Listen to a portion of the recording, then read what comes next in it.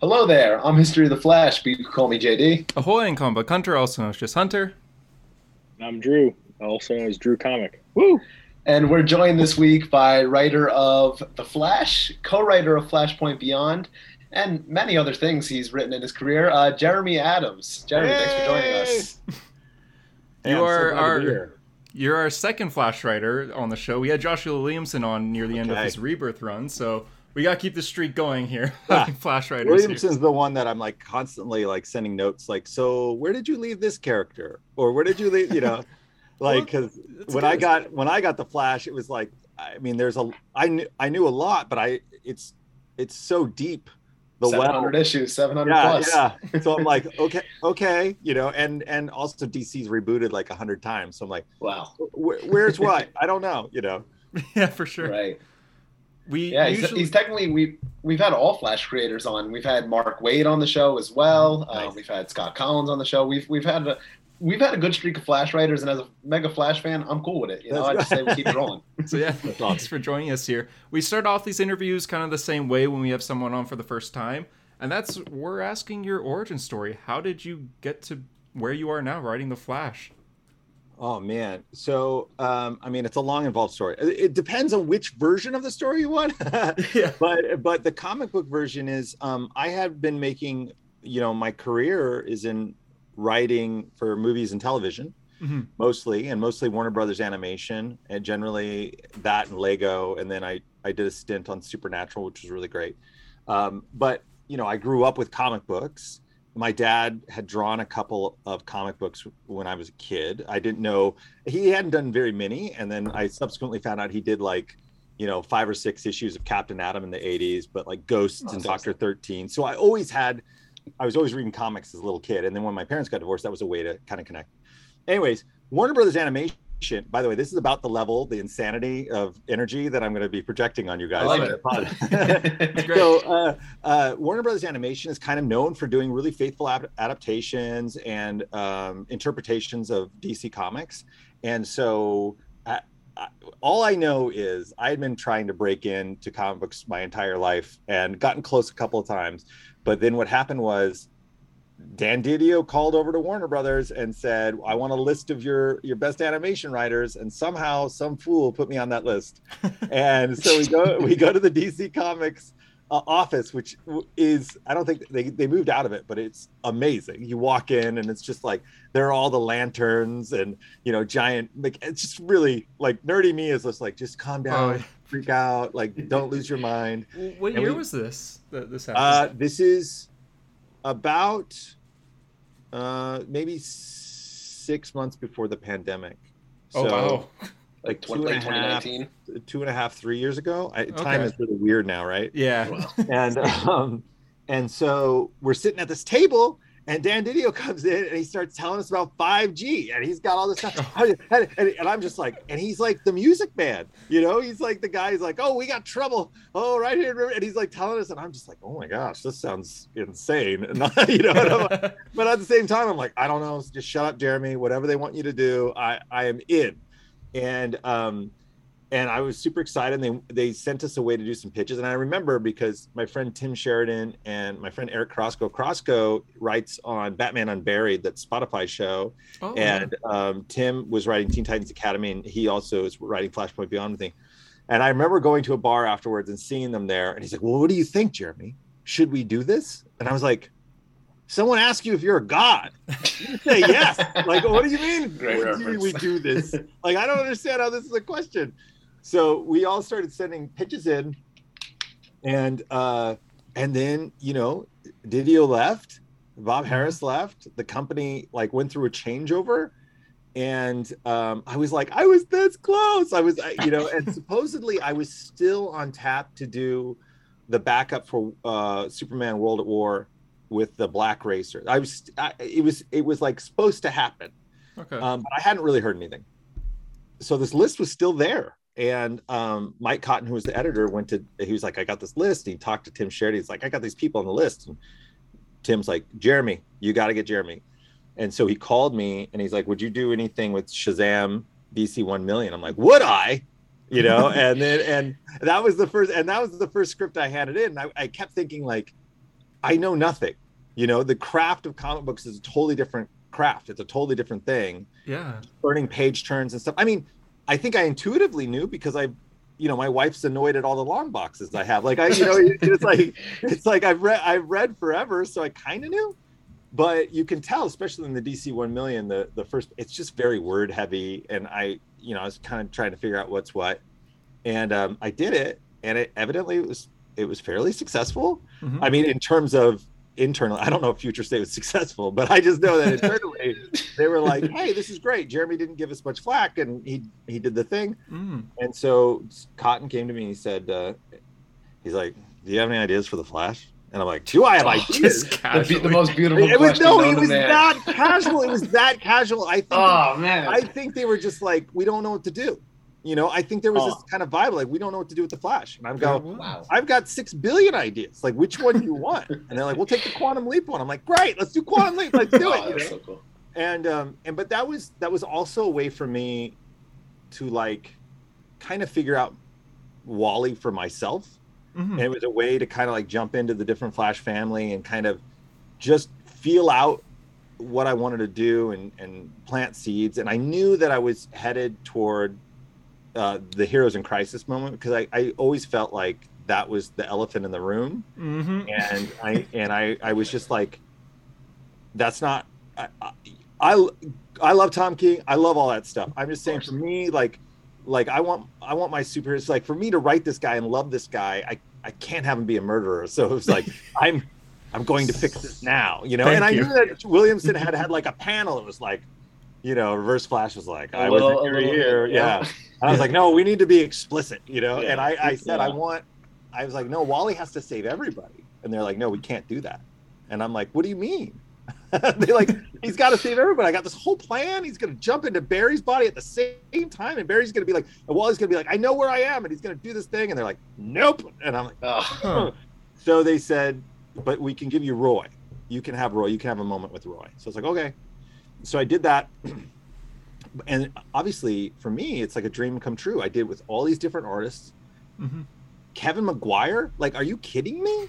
Like, Justice League International was my everything. So the fact that like I got to do a segment, like a Super Friends segment with Kevin Maguire, was amazing. And so at that point, I don't know, I just kept thinking they're going to fire me any minute.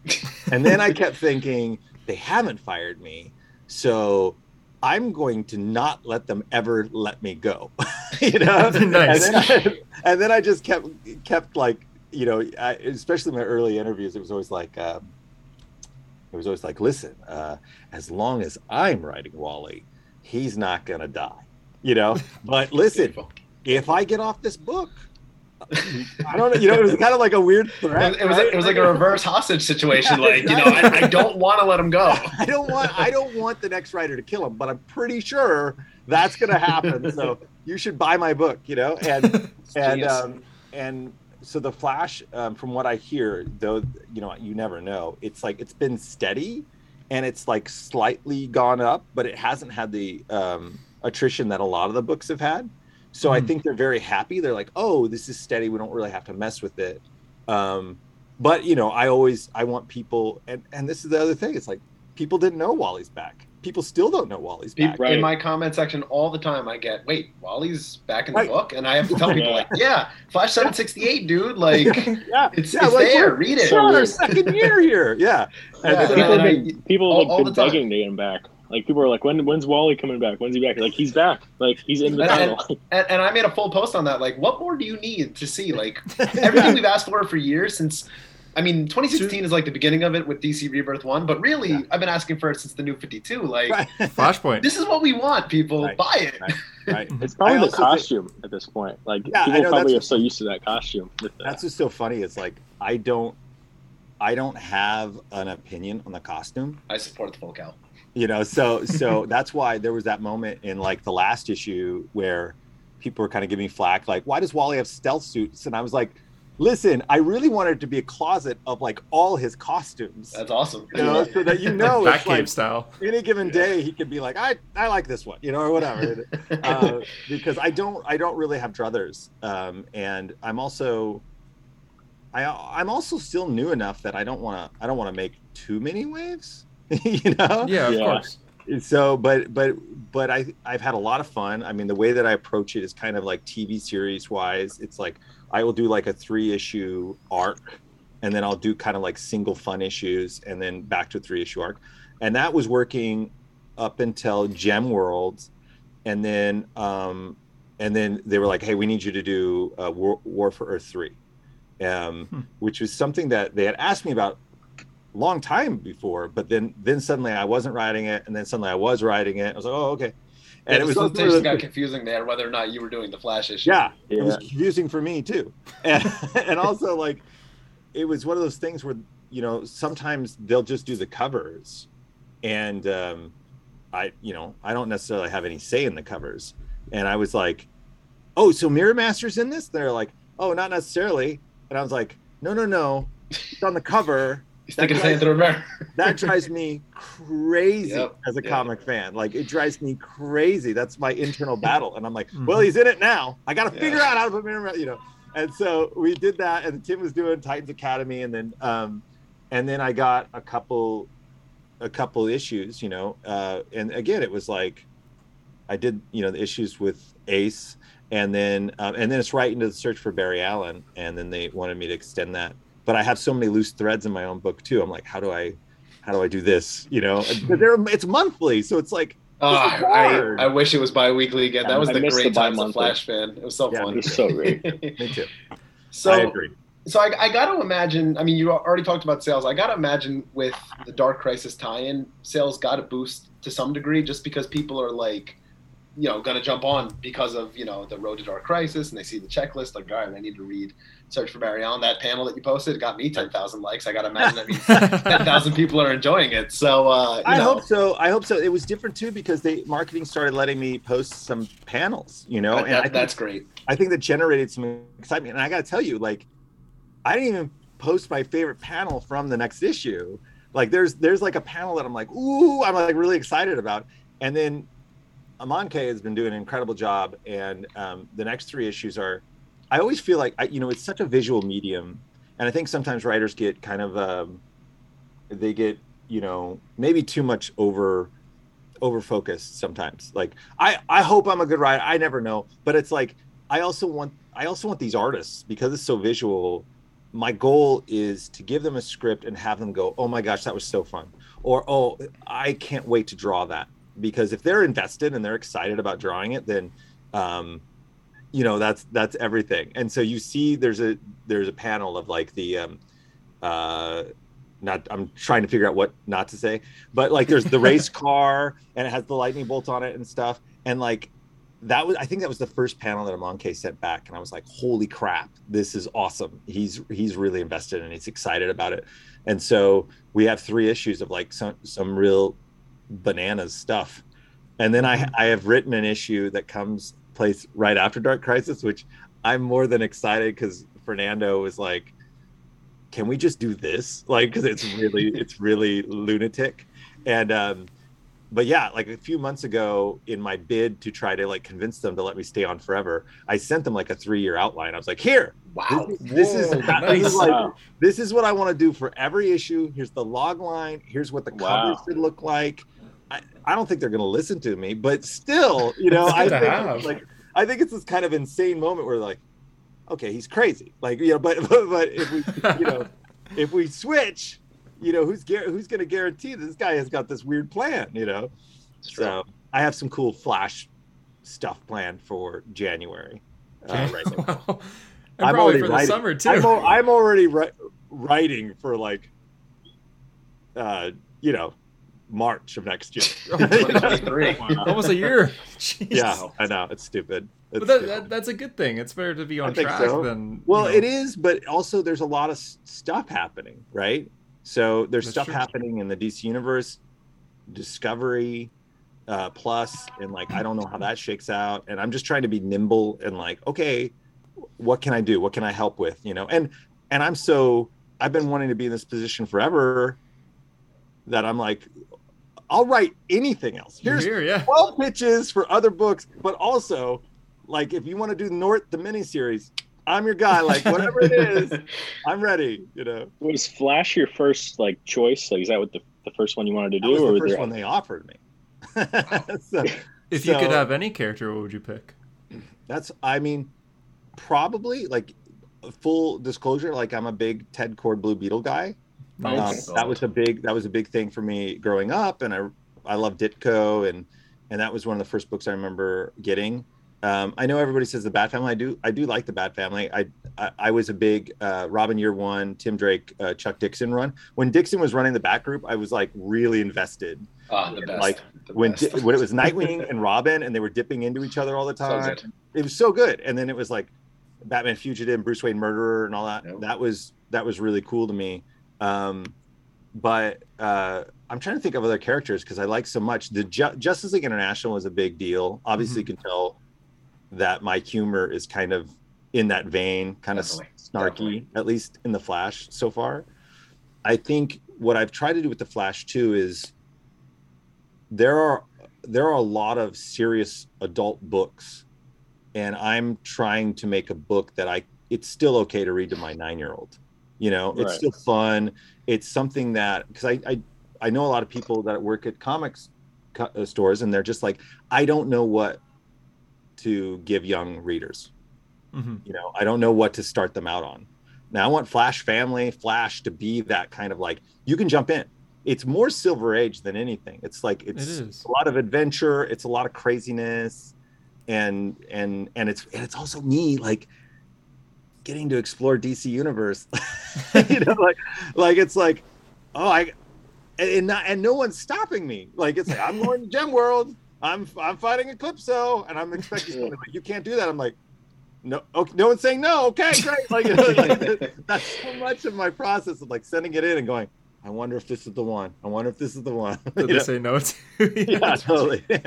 That's interesting. I have a question for you. Yeah. Did any of your plans for the Flash change after the announcement, or maybe you were told beforehand of Death of the Justice League and Dark Crisis?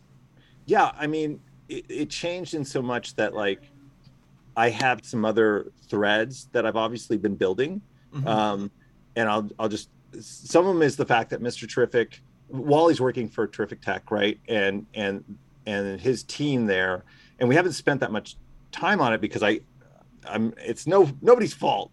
It's just the fault that it's like we need to sell this thing more, because then I feel like they would give it to me twice a month and it'd be easier to tell the story. I wish. But people like forget about it. It's like he's there and they're building something, and they're kind of building something that has to do with the thread later on down the line. And then we have Wolf at Iron Heights and what's going on there. And then we have there's a couple other like little things that I did during the 768 run, which was like on 769, you know, like Wally whispers something to Gold Beetle. I was like, what is that? I know what that is. I just wish everybody else did at this point, you know? The one that drives me absolutely crazy is I was going to have Linda talk to Wally earlier about her powers. Oh, it's been agonizing waiting. It's been agonizing for me.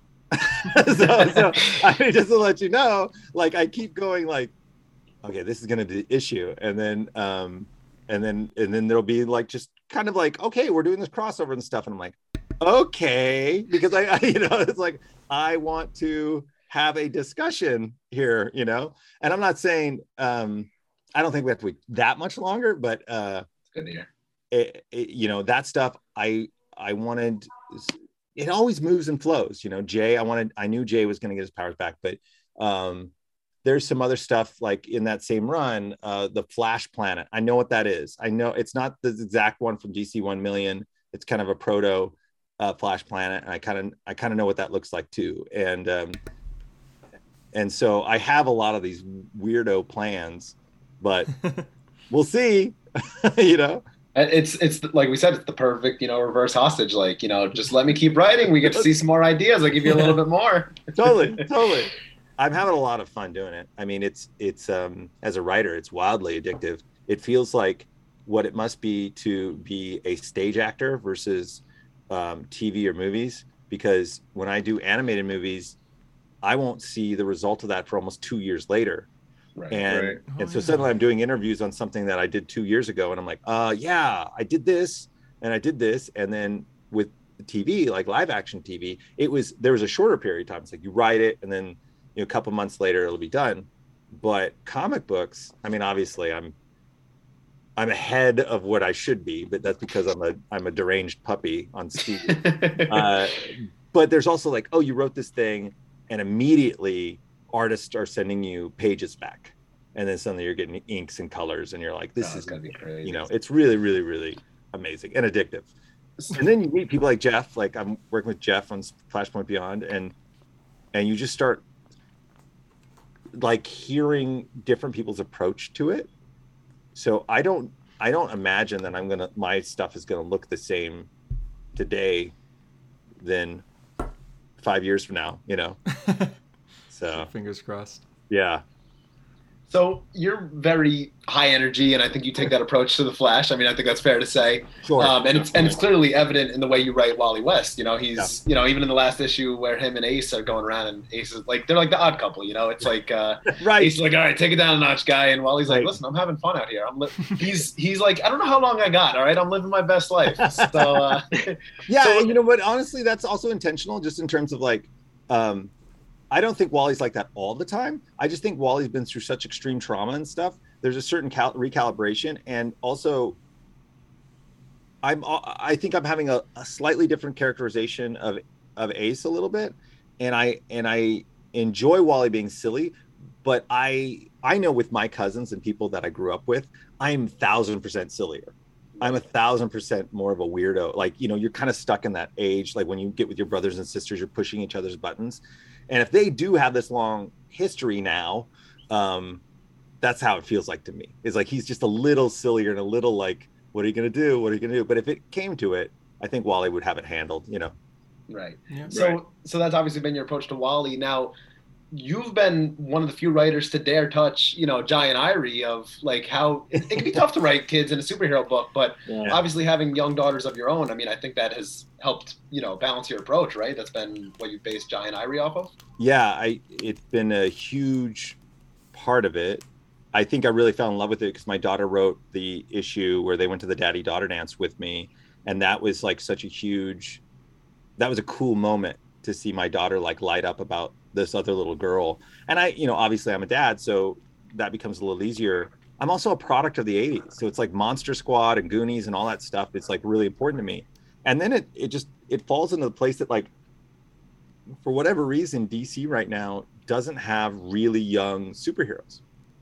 And I'm just like, they've aged up everybody. That's what made the 90s great, Young Justice and all right. that stuff. Oh, right. I mean, literally Young Justice. I mean, when Jeff was writing Young Justice, there was this issue where like they stole the Batmobile and they wrecked it. Teen Titans 2003. Yeah, Teen Titans. Thank you. Teen Titans. Even though I keep getting them confused because they were like the same lineup. They're back-to-back runs. Yeah. Yeah, and it was like, Batman's like, why is my car in San Francisco or whatever? And I was like, that is hilarious, And I kind of also morphing. Obviously the Flash is becoming this. It is a family, and so you can kind of see how I'm kind of like sifting through just Wally. And then it's like Wally and his family, then Wally and Ace, and then we're bringing in more of the family, and because it is almost like if there's a yin yang symbol, it's like there's the Bat family, and then there's the light side, which is like Wally's family.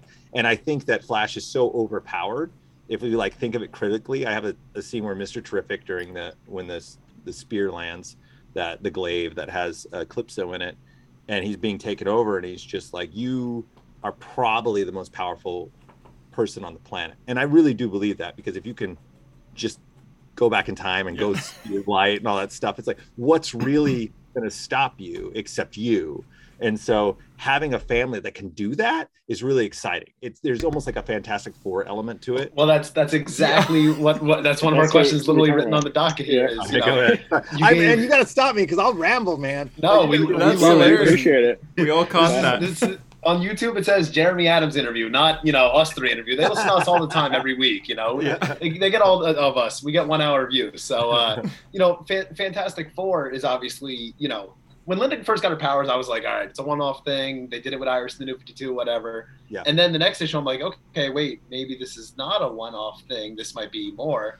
And now it's gone on a few issues. Obviously, maybe not your choice. Like, obviously, you haven't been able to deal with it yet. But it's like, it's got my mind working. It's got the gears turning, and it's like, wait, could this be a Fantastic Four book with the two kids and Linda and Wally? And it's like, whoa, that could really work for Flash. I think it would be really cool. I'm not saying that's what's happening. Obviously I pushed Linda. I was kind of like, one of the things that, again, no one's stopping me, so I don't know what to tell you. Like, I was just like, there's a lot of superhero girlfriends that happen to be reporters. Oh, making her an author so much better. I like that a lot. Yeah, and I really, it's that Romancing the Stone, Kathleen Turner thing, where it's like, oh, she's a writer that's natural, and I think it could be really fun. And the annual is for the it's funny for the preview, what they put for the blurb really didn't have anything to do with it. But it's really, we're going to get the chance, you heard it here first, we're going to get a chance to like read an abbreviated version of Linda's novel, which I think will be really fun. And that's just going to be fun. And I think that's just going to be a part of their life from going forward a little bit, because it's hard. There's so many characters in the Flash family, and trying to balance them all out and give everybody time, and giving everybody moments, with Jay getting the name Surge from the Speed Force Surge, and to rectify that situation too. Again, I'm a very hopeful guy, so it was really fun to be able to do that and have that connection. And the Gem World one was supposed to go another issue, so everything was abbreviated a little bit for my taste. But yeah, it's super fun to be able to and the stupid little jokes, like Ira cannot figure out her code name, and she won't for a long time. We've been calling her Irie Pulse since 2019, since 2009 rather, since Flash Rebirth. So I mean, that's the one character too that, like, I know everybody's itching. It's like Bart. It's another one of our questions on the docket here. You hit them all. Well, my co-writer from the Justice Society of America movie that I did, Megan Fitzmartin, who's been doing, she's doing Young Justice. Yeah, she's doing Young Justice. So I can't use Bart there, but he will come back soon. Okay. Listen, I was telling everyone in the comments that when they're like, "Where's Bart?" like getting all mad, I'm like, "Whoa! They got him in Young Justice. He probably can't even use him. Like, it's not Jeremy being like, "Oh, I'm not putting in Bart." Flash family, you're out. Yeah, no, none of that. I mean, it's also, again, it's like, listen, I'm a fan too, so it's hard because I'm a super critical fan on certain things, and then being on the other side of it, you're sitting there going like, you want what you want. And we also have an outlet to be able to tell people what you want. So it's hard because I really want, there's a lot of stories to tell, and I feel like I need more time, So exactly, makes sense. Kind of going away from the Flash for a second, we'll probably come back, but Flashpoint Beyond, you're also right. One question. I got one question real quick. Go ahead. About characters. Tornado Twins. Yeah. You ever see Tornado Twins? I wanted to see them. Drew is the only Tornado Twins fan like in existence, by the way. Like, he's been talking about them since like maybe 1958, before he was even born. I don't have any specific plans. I do feel like that I think there's a place for Barry to have a real conversation with Iris about the fact that his protege is surpassing him in like milestones of life, as children, right? I think that's one of the things I found about Wally that I really find kind of attractive, is like, he's the most well-adjusted hero. I mean, definitely sidekick, if not hero. Like, I don't know who else has a family life and kids that seem to be, handling all in the DC universe. There are people, like I put in Maxine Baker and like people like that I'm like, who else is young and I can steal for my own little. Roy Harper had a daughter, but I know she grew up, blew right? That one. Yeah, Superman kind of was in that area. The Tornado Twins. I've been thinking about nothing specific. So I don't want to burst your bubble, but like that's the fun thing about, to me, like doing that issue where Wally sees his daughter, and that's always something that as a dad, it would be amazing to see if my daughter was doing well in the future and be like, that's what a load up, right? That was great. So so there's also a feeling to me like, you know, obviously in that I was writing that Gold Beetle and Jay were dating, and you know, Ira's getting engaged, and I was just like, man, I would love to tell a story in that timeline or that era just to see where everybody is. And if I did, then I imagine Tornado Twins would be there, probably. Mm-hmm. Interesting. That's all I can say. Anyway. Okay. Listen, you gave all 4 Tornado Twins fans like some kind of hope. All 10s and 10s of them are very happy. They're excited. So you're obviously a great storyteller, not just from comics, but even just here on the podcast, just telling how you got these gigs and everything. So Flashpoint Beyond, how did that come to be? Did Jeff approach you, or did no?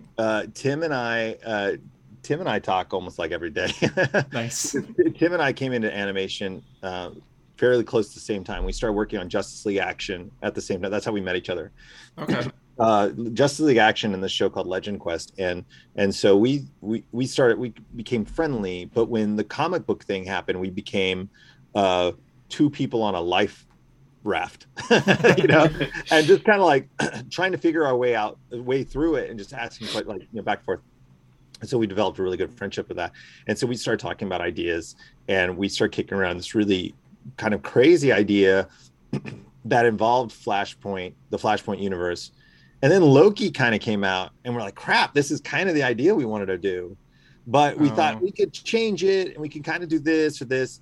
And then Cotton again, Mike Cotton, who's the editor, said, what if we got Jeff? You know, this is his universe. What if we got Jeff involved? And of course, Tim and I are like, of course, sure. like you can't pull this off. Like, he's running a TV show, like, you know, in movies. Yeah. There's no way.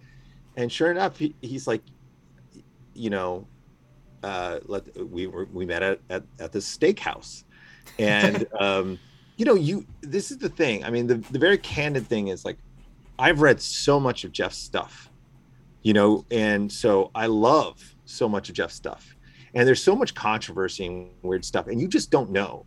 I've met heroes of mine in Hollywood, and it hadn't turned out great. And some it turned out great.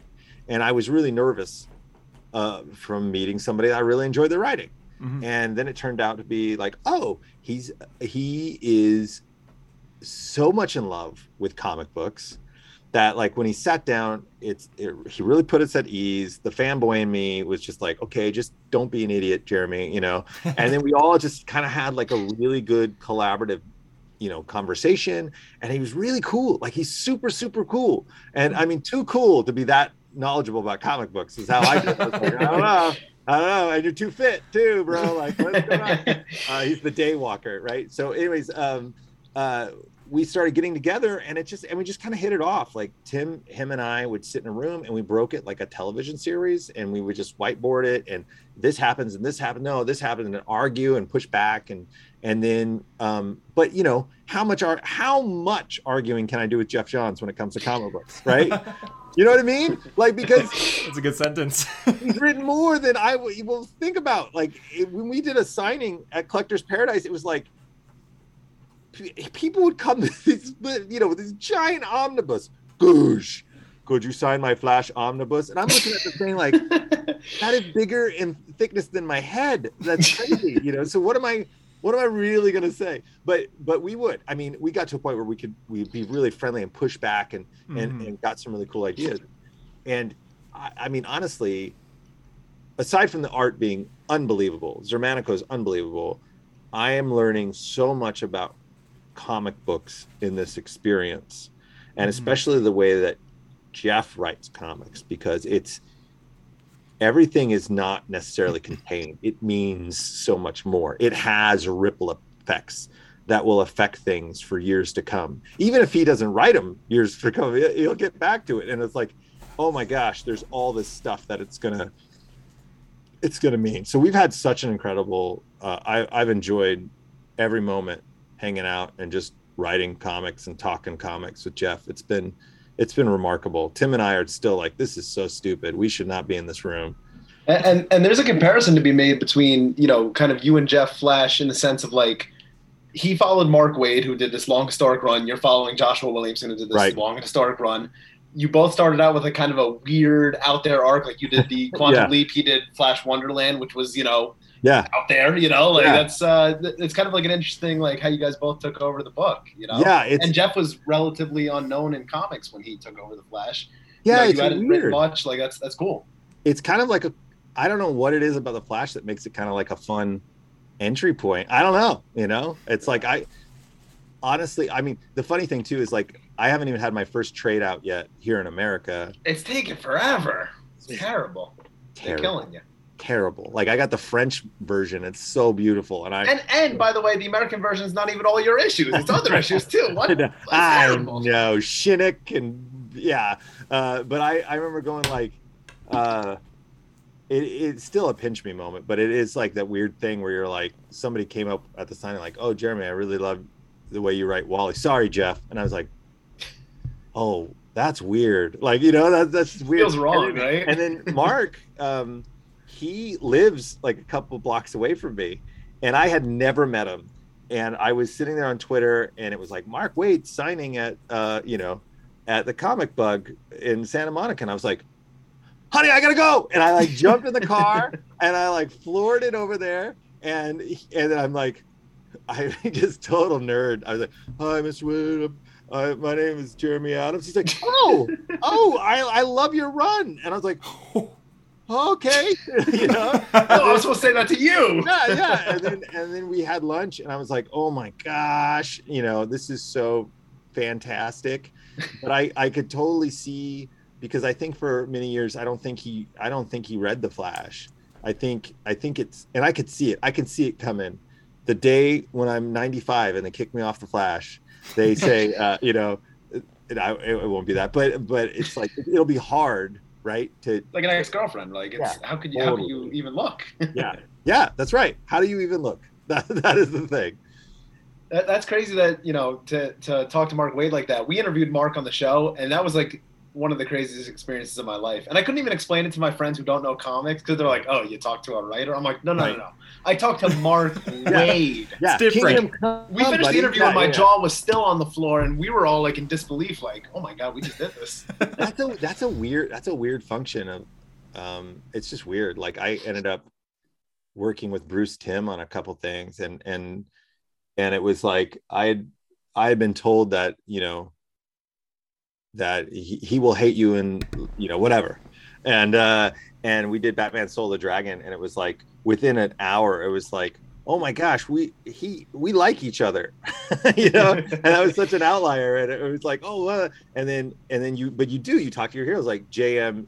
DeMatteis, who's like the most humble man in the world. I don't know if I'm saying his last name right. I always just say J.M. from Justice League. Hunter's known on this show for always pronouncing last names wrong, so you're not alone here. Yeah. Well, you know what? That's a product of just being a comic nerd, right? Like, we didn't know how to pronounce Professor Xavier. I always said Xavier. Like, that's how I always said it. And then, like, you don't know until somebody does a live action. You're like, I don't know if that's how you say it. Well, even Wally's son. I say Jai, you say Jay. Who knows what's the right answer? I mean, it is probably Jai. But, like, I always think like, what was the other one? I always said Shang-Chi. Like I was like Shang-Chi. Right, not Shang. And then the movie comes out. Yeah, they're like Shang-Chi, and it's racist if you say Shang. I'm like, wait, what? Like, oh man, I'm like, no man, I'm working on Mortal Kombat. Shang Tsung is Shang Tsung. It's not Shang Tsung. So it's like you don't know as a comic nerd. It's like we don't know. They put all these crazy names out, and we're just trying to figure it out. There's no pronunciation. Hunter, you better be listening to this. You have an excuse now every time you pronounce a name wrong. I'm just a comic fan. We don't know until we see them in a movie or a show or something like that, and then it's corrected for us. Yeah, that's the same thing with like fantasy. I love fantasy books too, and it's like I don't know how Drizzt Do'Urden's name is pronounced or whatever. Like I don't know. And then with JM though, like I met him, and that was like I was like, oh my gosh, guy did JLA, Craven's Last Hunt. Like he's just done a ton of stuff. And like Mark Waid, it's like he's just done so much. The master. And it's crazy. Yeah.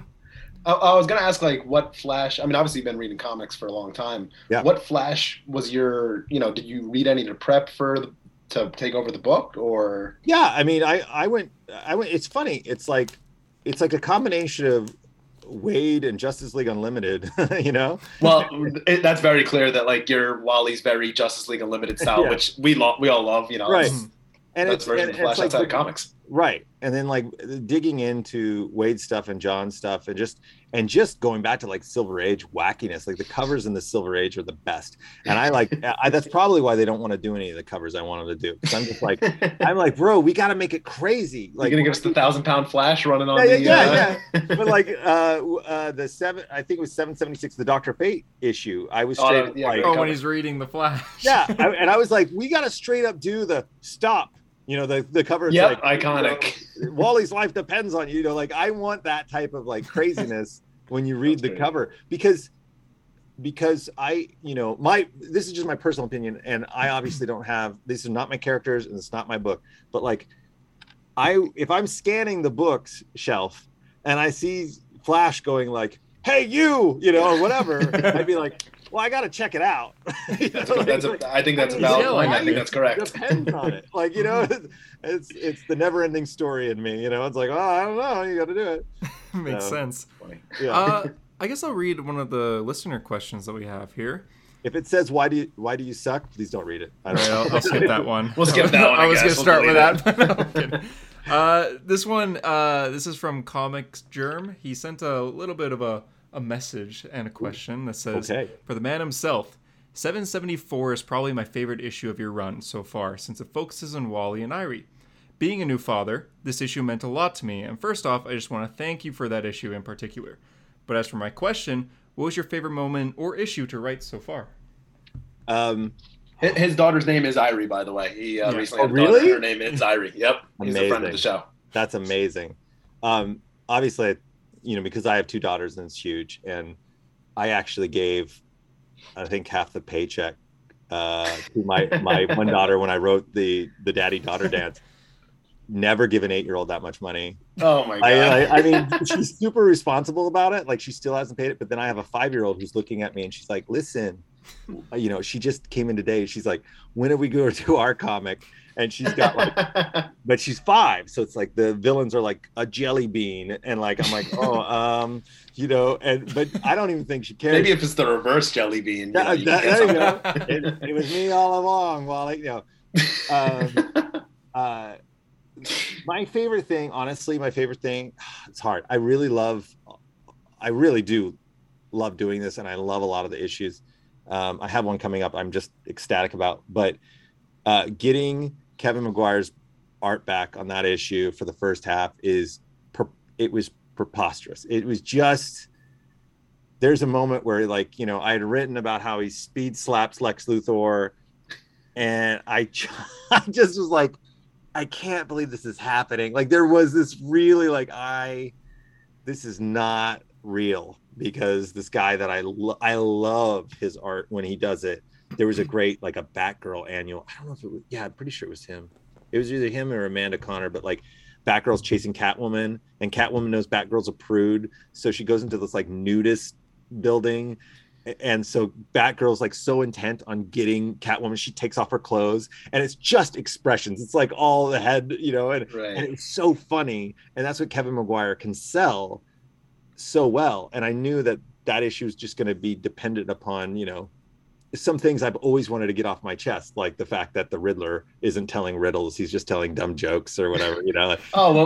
When you flip the book and it's like, all right, this is going to be about Heroes in Crisis, and then you open and you're like, Super Friends. Again, by the way, that was another, like, the covers. I was like, what are you doing? Yeah, you see Barry like depressed on the ground, like, I'm about to stop Wally from killing people, and then I open and I see Lex Luthor, and I'm like, oh, okay. And it was like, the covers are like, you're spoiling what we're doing, you know, and we don't care. I was like, come on. Anyways, that's when that moment was like, that's when it got real to me. Mm-hmm. And I really loved that. And then I really loved the annual, because I got to write some stuff with Wally and Roy that I really liked.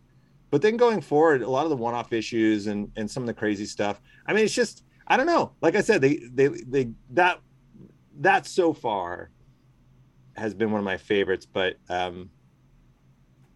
again, they're letting me do crazy stuff, so I can't really complain. And the search for Barry Allen, I'm like, okay, Josh, what do I have to do? He's like, this. I'm like, that's it. He's like, yes. I can do anything else. Yes. are you sure? You're going to regret saying this, Josh. Yes. I'm like, all right, Mary's got a hot rod. Like, I was just like, I was just going, and then just like, it's stupid. It's fun. Yeah, it's totally fun. And it's supposed to be fun. Like, some of the formative runs, like I remember reading New Warriors was really big for me. And there's kind of a New Warriors, like kind of a loosey-goosey team vibe that's really fun and out there. And, you know, I have a lot of favorite comics growing up, but I'm just having fun doing it. And I have too many threads. I feel like there's a ticking clock. It's like, I got to get these threads done, man, because these other events keep encroaching on my threads. Oh, that's the struggle of being a DC writer, is, right. You know, especially in the 90s, like when you had like 4 events in a year, and it's just like, how do you tell a story as a writer? Yeah. You got to tie into 0 hour and end of day and all that, and you're like, how do I do this? Oh my gosh, it's so true. I have more fan questions here, but JD or Drew, if you guys want to ask another question. Yeah, Drew, jump in. Yeah, anything you want. Anything. Except about the Tornado Twins. No more. Except for that. You're also muted. Just Is there any DC book that you'd want to cross over with? Any character in particular or writer? You know? I would love to do something with Wally and the Titans a little bit. I mean, like something with the Titans maybe. I think for me, it's about exploring more the DC universe just through the lens of Wally West, and it's a good question. There's so many good writers right now. It's like, who would I also can't say too much because I get to. It's hard. There's other writers that you're working with. Yeah, there's other things happening, but yeah. also like I found myself originally Mr. Terrific. I wanted to be Ted Kord because I'm like a Ted Kord nut, right? Mm-hmm. But they were doing the blue and gold, and so they were like, hey, what about Mr. Terrific? And I was like, man, part of the joy is like trying to find my own little hook on Mr. Terrific, and so I'm in my book. He is becoming much more of a Buckaroo Banzai character. You know, It's this guy that has he has tons of businesses. He has a Jiffy Lube, you know, he has all this stuff. You don't even know how many businesses he has because he's super smart and he uses it to like fund his, you know, terrific empire and give him a little swagger and a little bit of emotion. And he's a character that I find myself thinking about like, ooh, that'd be really cool if I could do that with him. Strangely, you know, that was out of left field. I didn't expect that to happen. I didn't expect to fall in love with Maxine Baker. Like, oh my gosh, I would love to do this. I was such a big fan of Paul Miotti and Connor's Power Girl. That was such a great run of comics. And I find myself thinking about like, oh, I think she'd be a cool character to mess with a little bit because, you know, like I love Nightwing, I love Tim Drake, I love all those guys, but there's people doing stuff with that stuff right now. You know, it's like, it's also like, it's a hard act to follow.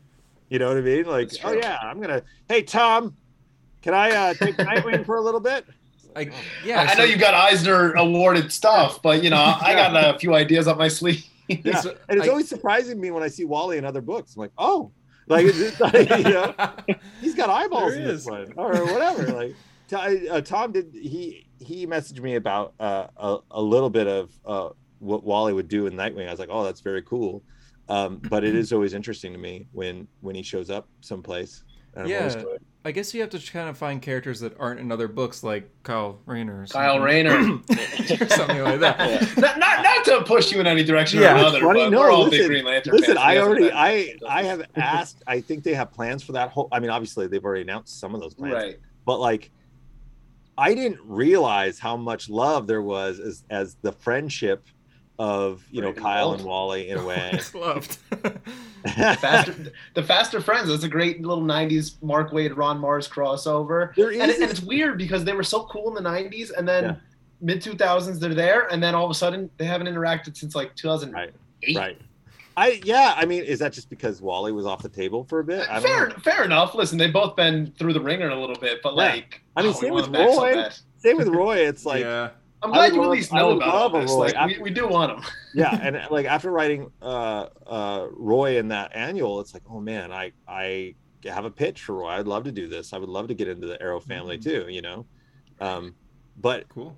I don't think they'll let me touch it. I think they're just like, no, he's fine with the Flash. He's sending 3-year outline. Ever get a Kyle Rayner crossover? Yeah. I mean, just sales would go up to 1 billion, I think. I would love X-Men that. 1 who? No. Flash and Green Lantern. Yeah. I had a pitch for Green Lantern. I have a couple. I'm not gonna, because other people are doing other things, but I do have one particular pitch that it's my dream pitch. And literally every time I talk to Paul Kaminsky, I'm like, that pitch I sent you a month ago, we should do that, right? And he's just like, oh, Jeremy, and it's like, and then I'll get, that pitch, like I am like a broken record with it. One day it's got to happen. I think, I hope. I mean, if you keep pushing it, you keep trying. I think it's a matter of like, if more people, like if the Flash was super successful, they'd be like, yes, Jeremy, do your thing, Mm-hmm. But if it's like, they're like, read between the lines here, people. Buy the Flash. Add it to your buy the list. Flash. I'm just saying.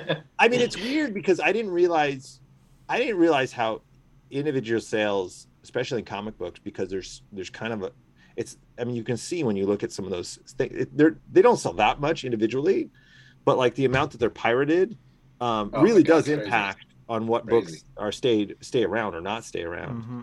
And I by the way, I don't get anybody other's books. I have Marvel Unlimited and DC Infinite, and so I'm always like 6 months behind. I'm like, Josh, so what's happening? Like, and he's like, you haven't bought my book? I'm like, they're $4 a book. Like I had kids, man. Road to Dark Crisis, $5.99. I mean, I had to pick between that and lunch, and I picked Road to Dark Crisis for some reason.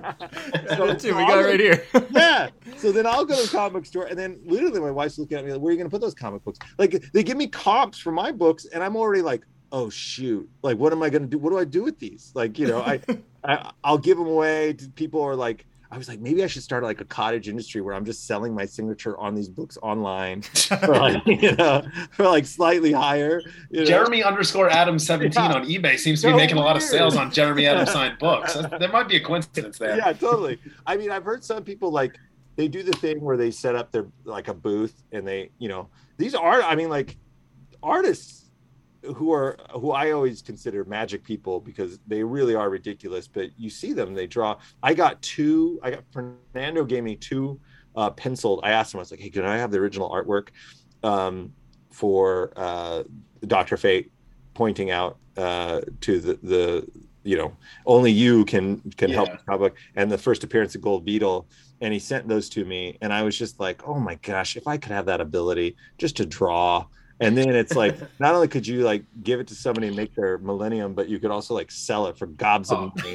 Crazy money. Yeah. Someone who's bought original art. Crazy money. And that's what my dad's like a really good artist, but he never really continued after Captain Atom. So I was always just kind of like, man, if I had that ability, I would just be throwing it in people's faces, walking around like the king of everything, As someone who can barely draw a stick figure, I always say the same thing. Hunter's our artist on the podcast. Oh, really? Cool. He's the talented one here. I'm trying to get into the industry right now, so. Oh, that's awesome. Yeah, I'm working on it. I'm getting there. So. Well, like when we were sitting next to Jeff, and people would be like, they'd come up and they'd go, "Hey, could you sign this? But also, could you draw Batman?"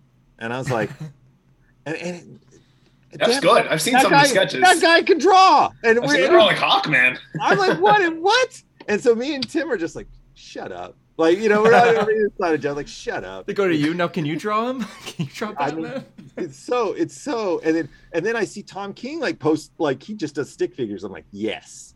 I own a Tom King doodle. I love it so much. Yeah, I'm like, I can't even do stick figures. No, I got my Tom King doodle right after Heroes in Crisis, and when Nightwing got shot in the head, and I said, hey, could you draw Nightwing and Wally West for me? They're my 2 favorite characters. And he was like, he just said, I'm sorry. And I was like, that's okay. Amazing. It'll get better. And he drew it for me. It was great. That's amazing. He drew Wally exploding with Speed Force, and he drew Nightwing with a bullet in his head, and he said, Tom makes me sad, and then signed it, I'm sorry. So he's great. We love Tom King. You gotta have fun with it. Exactly. We'll make one listener maybe be happy here. He asks, Geek.mode, who is your favorite Reverse Flash? If you talk anything remotely about Zoom, I'll lose it. Even just the word Zoom, I guess. Yeah. I mean, I guess it would be Thawne. Dated him. You know what's so funny is like, and people ask me about, because Flashpoint was a big deal, and to me that was like a real creative, flourish on the Flash after so many years. Like it's hard to find a new story in something that's been, run through 80 years. Yeah. Exactly. And I love the fact that it wasn't him. You know what I mean? It was like, not really. It was just really kind of Barry in a way. But they asked me like, what are you going to do with Reverse Flash? I'm not doing anything with Reverse Flash. I'm not. I mean, if I had a really good take, but it's been touched by like these kings. So like it's hard to write Zoom because Jeff Johns wrote Blitz, and it's just like, how do you top that? That's what I mean. Like, I mean, both of those. I wrote, so for the Lego Flash movie, I wrote the Lego Flash movie, like on HBO Max. I posted that a while ago, and I said most accurate Flash outside of comics. So there's something there. But Dwight Schultz played Reverse Flash, and he's Murdoch from the A-Team, and I grew up on the A-Team, so I was just like, shut up, Murdoch is Reverse Flash. This is incredible.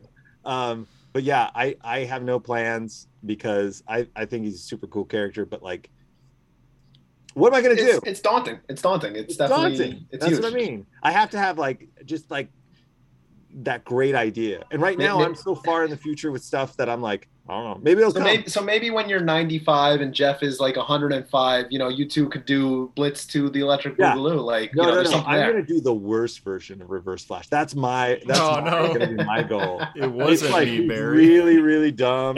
And it's just like everything about him is stupid. Oh my God. Who's your favorite Rogue then, Jeremy?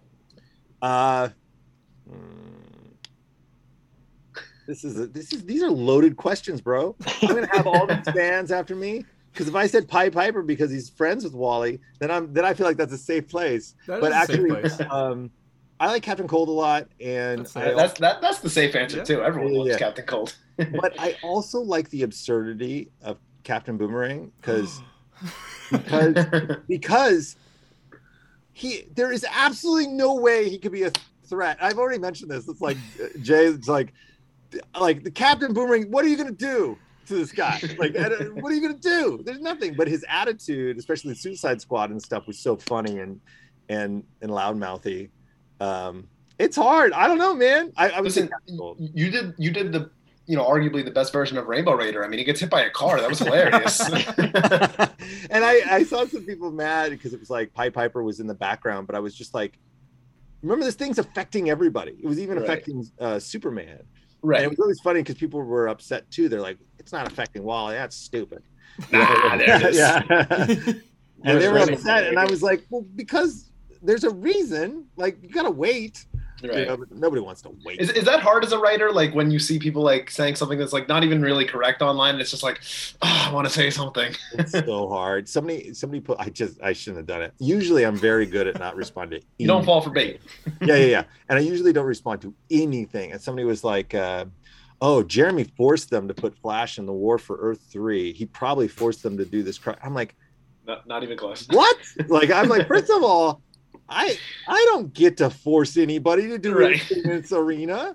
And then second of all, they're like, hey, can you do this? I'm like, yes, I can do that, because I don't want you to fire me. Like that's the name of the game here. I want to keep writing the Flash. After all of us have, been on Instagram for years, comic book Instagram for years, and it's great. I mean, comic book Instagram is, I've met some great friends that I started a podcast with, but like, there's so many comments sometimes that I'm just like, God, I don't have the time.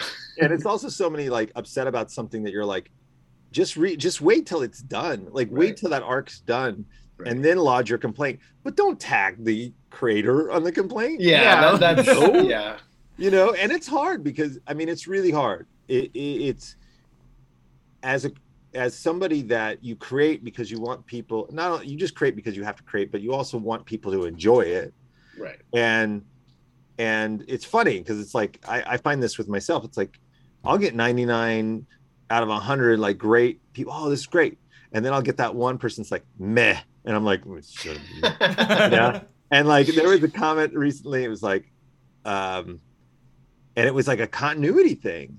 And it was just because DC continuity is kind of in flux, you know, and it was kind of like, but if I find out about that, I'll try to make that a plot point. Like I'll try to figure out how to make it make sense, because that's, as a nerd that grew up with comic books, I was constantly doing that. You know, it was like the difference when I was watching, you know, Star Wars, between Star Wars and Empire Strikes Back, and then Empire Strikes Back and Jedi, the conjecture that happened between that without having social media. And then after that, you're like, so I bet Boba Fett gets out this way. Like you're trying to figure out how to make it work. And I do that with comic books. So like just recently, there was a weird continuity area where in the Road to Dark Crisis, it's like, I was about to ask that. Statue of the Flash, right? And it has the Flash, but then it says Barry Allen on the next page. But then on the digital copy, it's different too. And I'm like, and I tweeted, I was like, I think I have to make this a plot point in something. Like, you know, like I have to fix it. I have to fix this in my brain. And because if I'm reading that as a fan, I'm like, I gotta address it. I gotta fix it. You know, like it's like when you watch Lost, you're like, this better make sense. You know, Lost. Because a lot of people were talking about like, is Barry Allen's identity public now? Like I know he's dead, but it's crazy how like either a mistake or like a, you know, a little one panel thing could start a whole like news. Like everyone's asking me like, wait, when did they make? And I'm like, whoa. Yeah.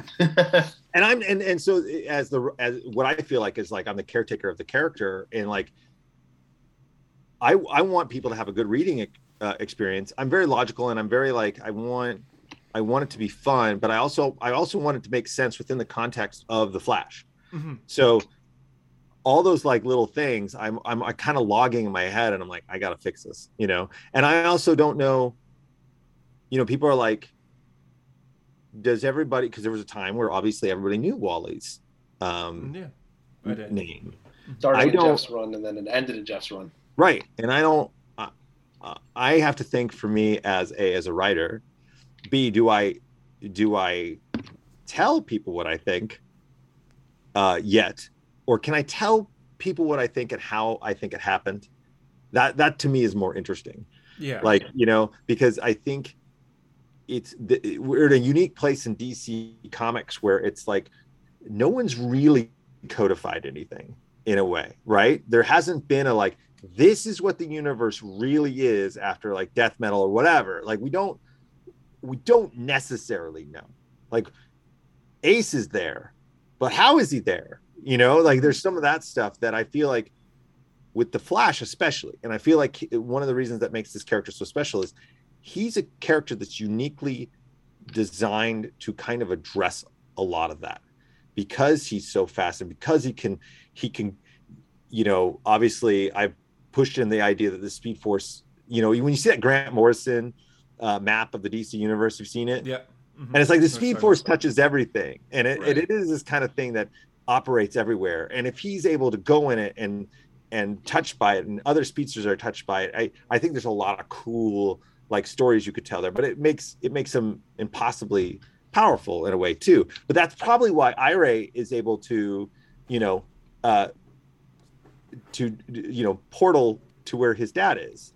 You know, Jay and Ira. I mean, which one of them has it depends. I mean, you know, when I'm like trying to think in my head, I'm like, wait, it's you know, but the fact is, I think that there's something to that as well that allows us to examine the DC universe and actually where the continuity lies through the eyes of the speedster. And I have thoughts on that.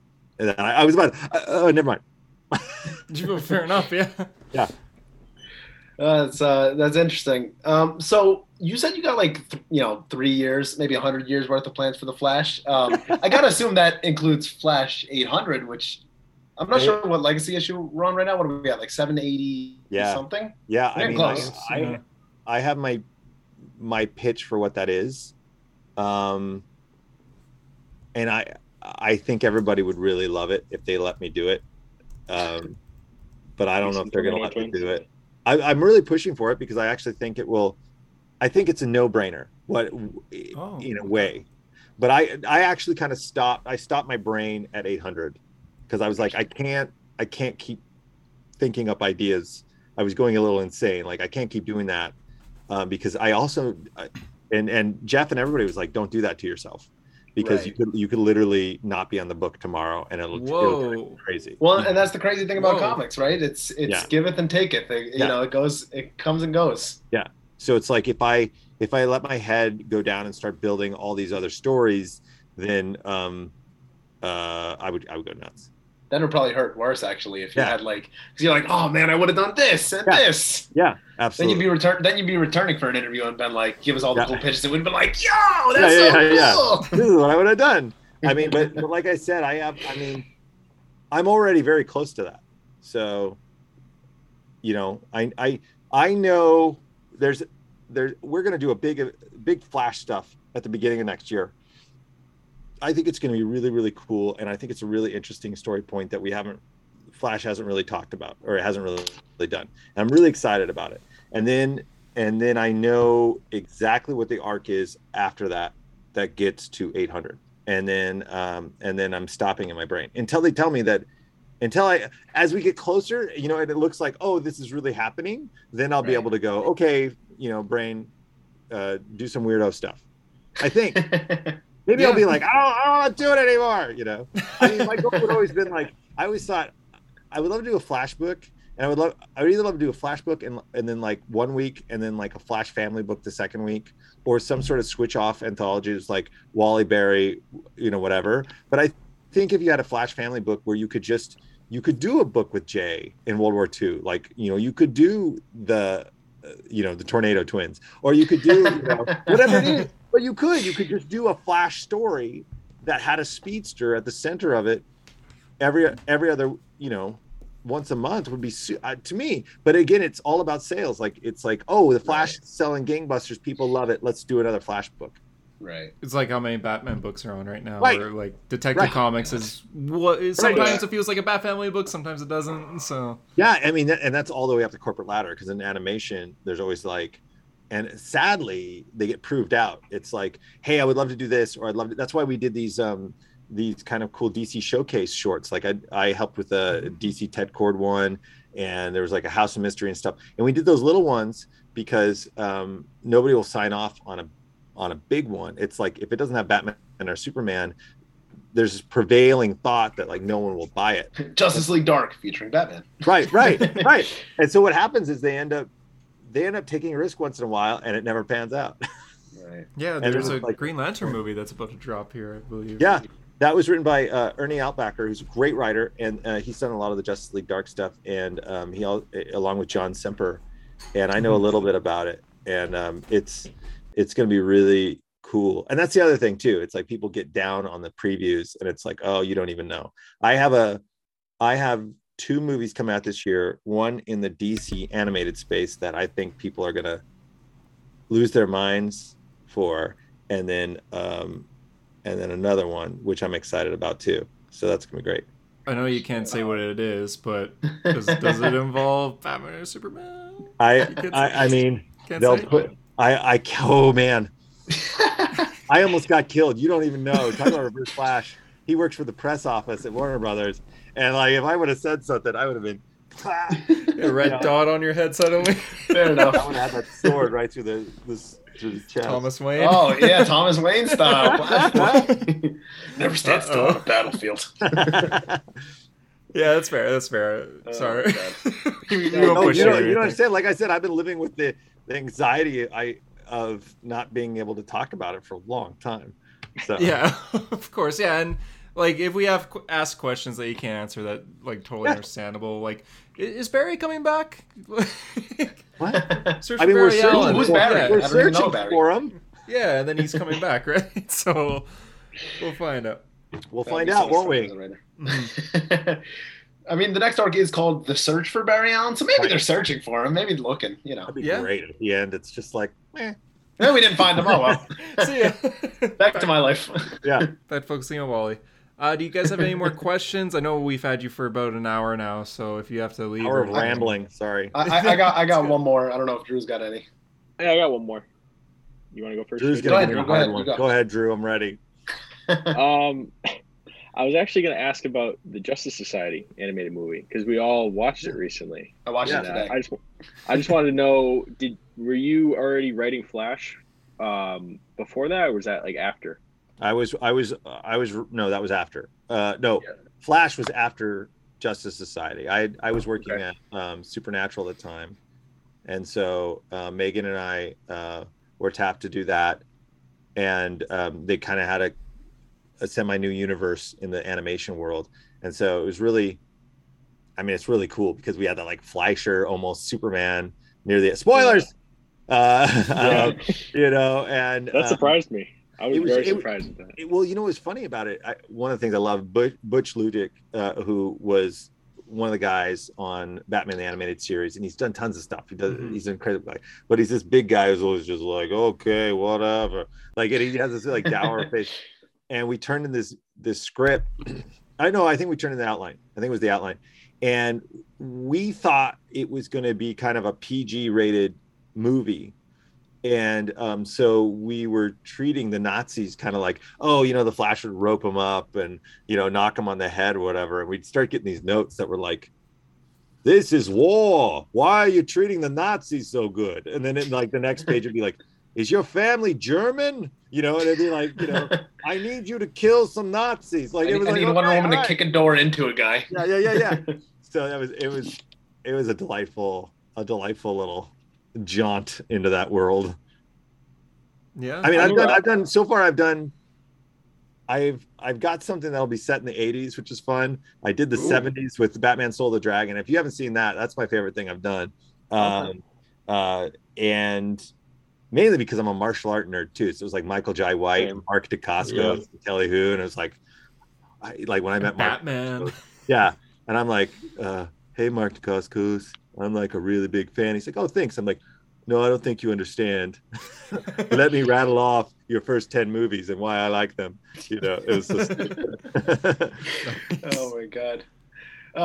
My question was going to be, well, actually, in the decades, if you want to slip into the 60s and you want to throw a Flash period piece, that'd be cool. But that would be cool. Anyway, my question was probably more in, what would be your advice for aspiring creators? Obviously, we've done some comics on our own, and it's been pretty fun. And I think obviously the goal is like you want to write your characters that you love, right? So, as someone who's writing the Flash, what is your advice to get there? Because I've told Drew, like by Flash 900, I think we could get a story. So, what do you think? What's your advice? I came at it so backwards, right, through film and television and stuff. But what I do know from what people have told me is that, and you can see it, there's such a bustling independent comic scene. I do know that the editors are constantly looking at that stuff. And so whether you can, you're doing the right things. You're like having a podcast, you're meeting creators, you're putting out your own stuff. And that eventually, weirdly, like the networking of what you're doing is essentially the big deal. Like I always say, Neil Gaiman gives this great commencement speech about, about how he got into the industry. And he always says you have to be two of these three things. He says you have to be really good or on time or great to work with.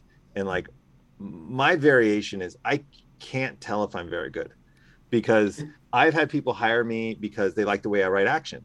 And I've had people tell me my dialogue's terrible. And then I've had people go, I love your dialogue. I think your action's crap. Like it's so subjective what people like. I only can control the controllables, which is I'm going to be the nicest person you will ever work with. And I will turn things not only in on time, I'll turn it in probably earlier than I should. And that's provided me, I have a reputation for being the fastest writer in Hollywood, which we all think is really hilarious since I'm writing The Flash. Yeah. I was about to say. And that was like years before I was doing The Flash. It was like, I remember Jim Krieg, who's like my mentor boss, called me up and he's like, if I had a Justice League, see, you're the Flash because all you do is just turn things in so quick, and I think it's also personality wise, but that you can only control the controllables, which is you're going to be great.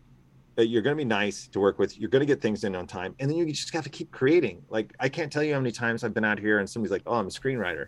And I'll be like, oh, really? Can I read something? So I'm halfway through. and it's like they've been out here for 15 years, and you're like, you're halfway through, the one screenplay is not going to do it for you. You know, you have to be realistic. You have to keep writing, and you have to keep putting yourself out there. The big thing that was motivating for me was I had read Stephen King's book on writing, which I think is the tome of tomes when it comes to writing. And I had found out that Rod Serling from Twilight Zone had written something like 32 scripts before one was sold. And I was like, that's my goal. I'm going to write 32 scripts. And it didn't take me that long to get on Green Lantern, the animated series, but you know, some divine, there was great divine, underrated show, by the way. I still love that to this day. Yeah. I mean, there's a lot of divine intervention and a lot of grace and stuff in between, but so much of it I know is making sure that people know you're not crazy, which weirdly is a big deal because there are a lot of crazy people out there that want to be in this industry, and that you're doing good work. I mean, I honestly know people that do independent comics, and that is the way they get in. Or in television, there are a lot of playwrights that get jobs on television shows. Playwrights, they're just like, I wrote this play.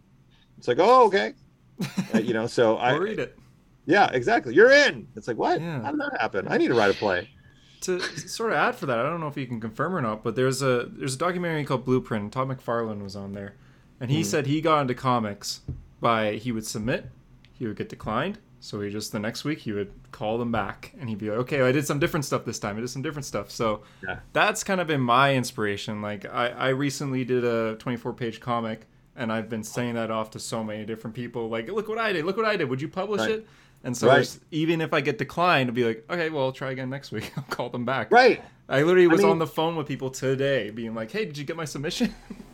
I think that's what you have to do. And then it's like over at conventions, they have like editors that will do critiques and stuff. And,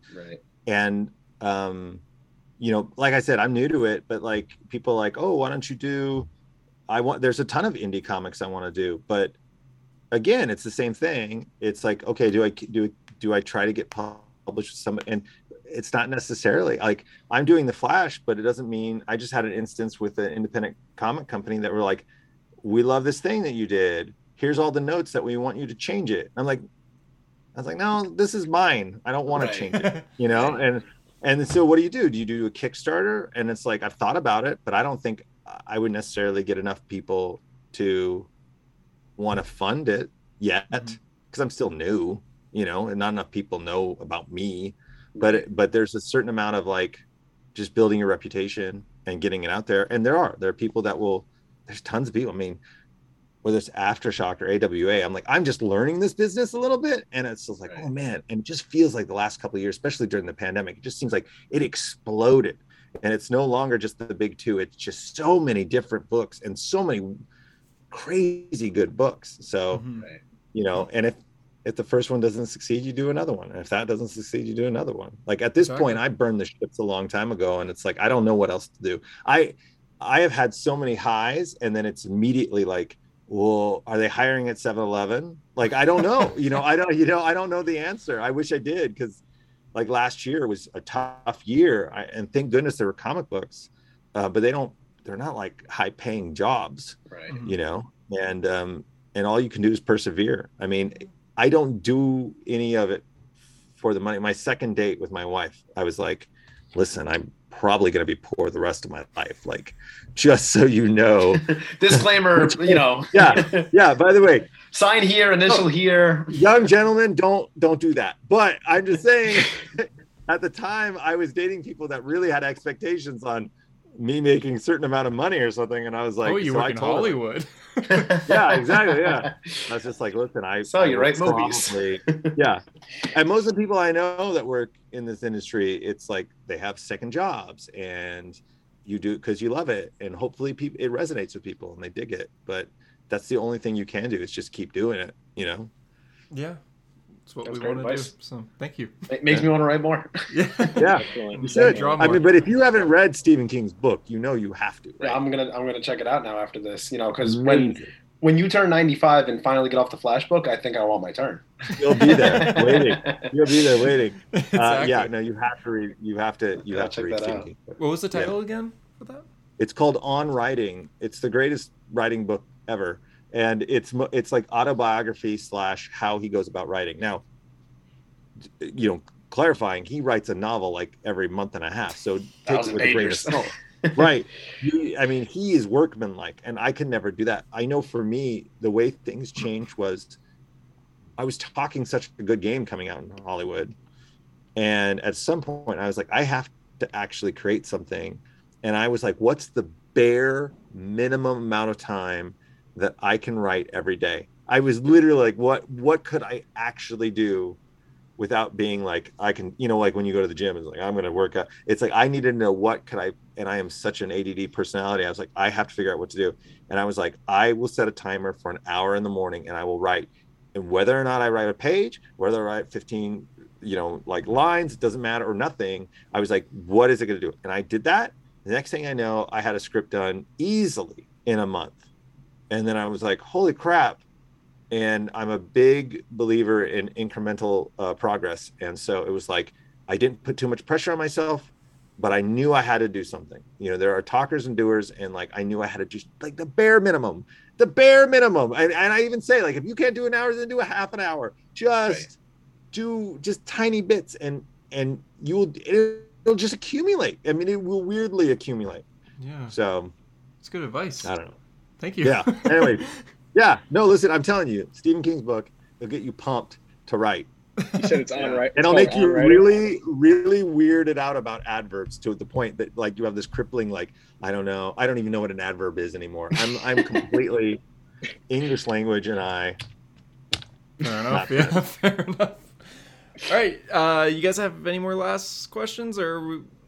That was a good outro for me. I like it. Yeah, that was good.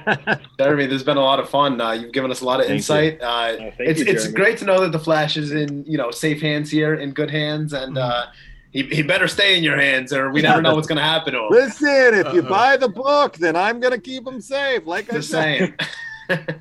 But it's good to I love to see they talk about meet your heroes, meet the person who's writing the Flash, and it's nice to know that a good guy's writing them. So that makes me very happy to see. Down.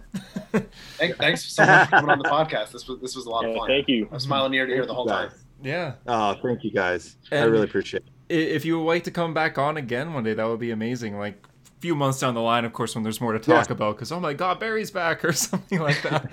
Just search for Barry Allen, I see how you're trying to trick me. Yeah, trying to. Yeah, it's like the Tornado Twins again. Yeah. Oh my God. I will definitely take you up on that. Sounds good. Yeah, we'll have to shoot you a message. But yeah, thank you so much again. And yeah, awesome. Definitely. And if you're listening on YouTube and all that stuff, if you could give us a subscribe, like, it all helps. Give Jeremy a follow on Instagram at SpaceKicker. Yeah. If you don't like this podcast, then somebody's gonna die in the Flash. No, no. And that's a threat. That's a promise. That's a threat. Oh yeah, the Reverse Flash is coming back. Zoom is coming back. Maybe that's a good thing. Zoom's gonna put his hand through someone. And yeah. Unless you leave a comment. But that's right. Thanks for listening, and check out A Hero Story every week. So yeah. Bye. Woo.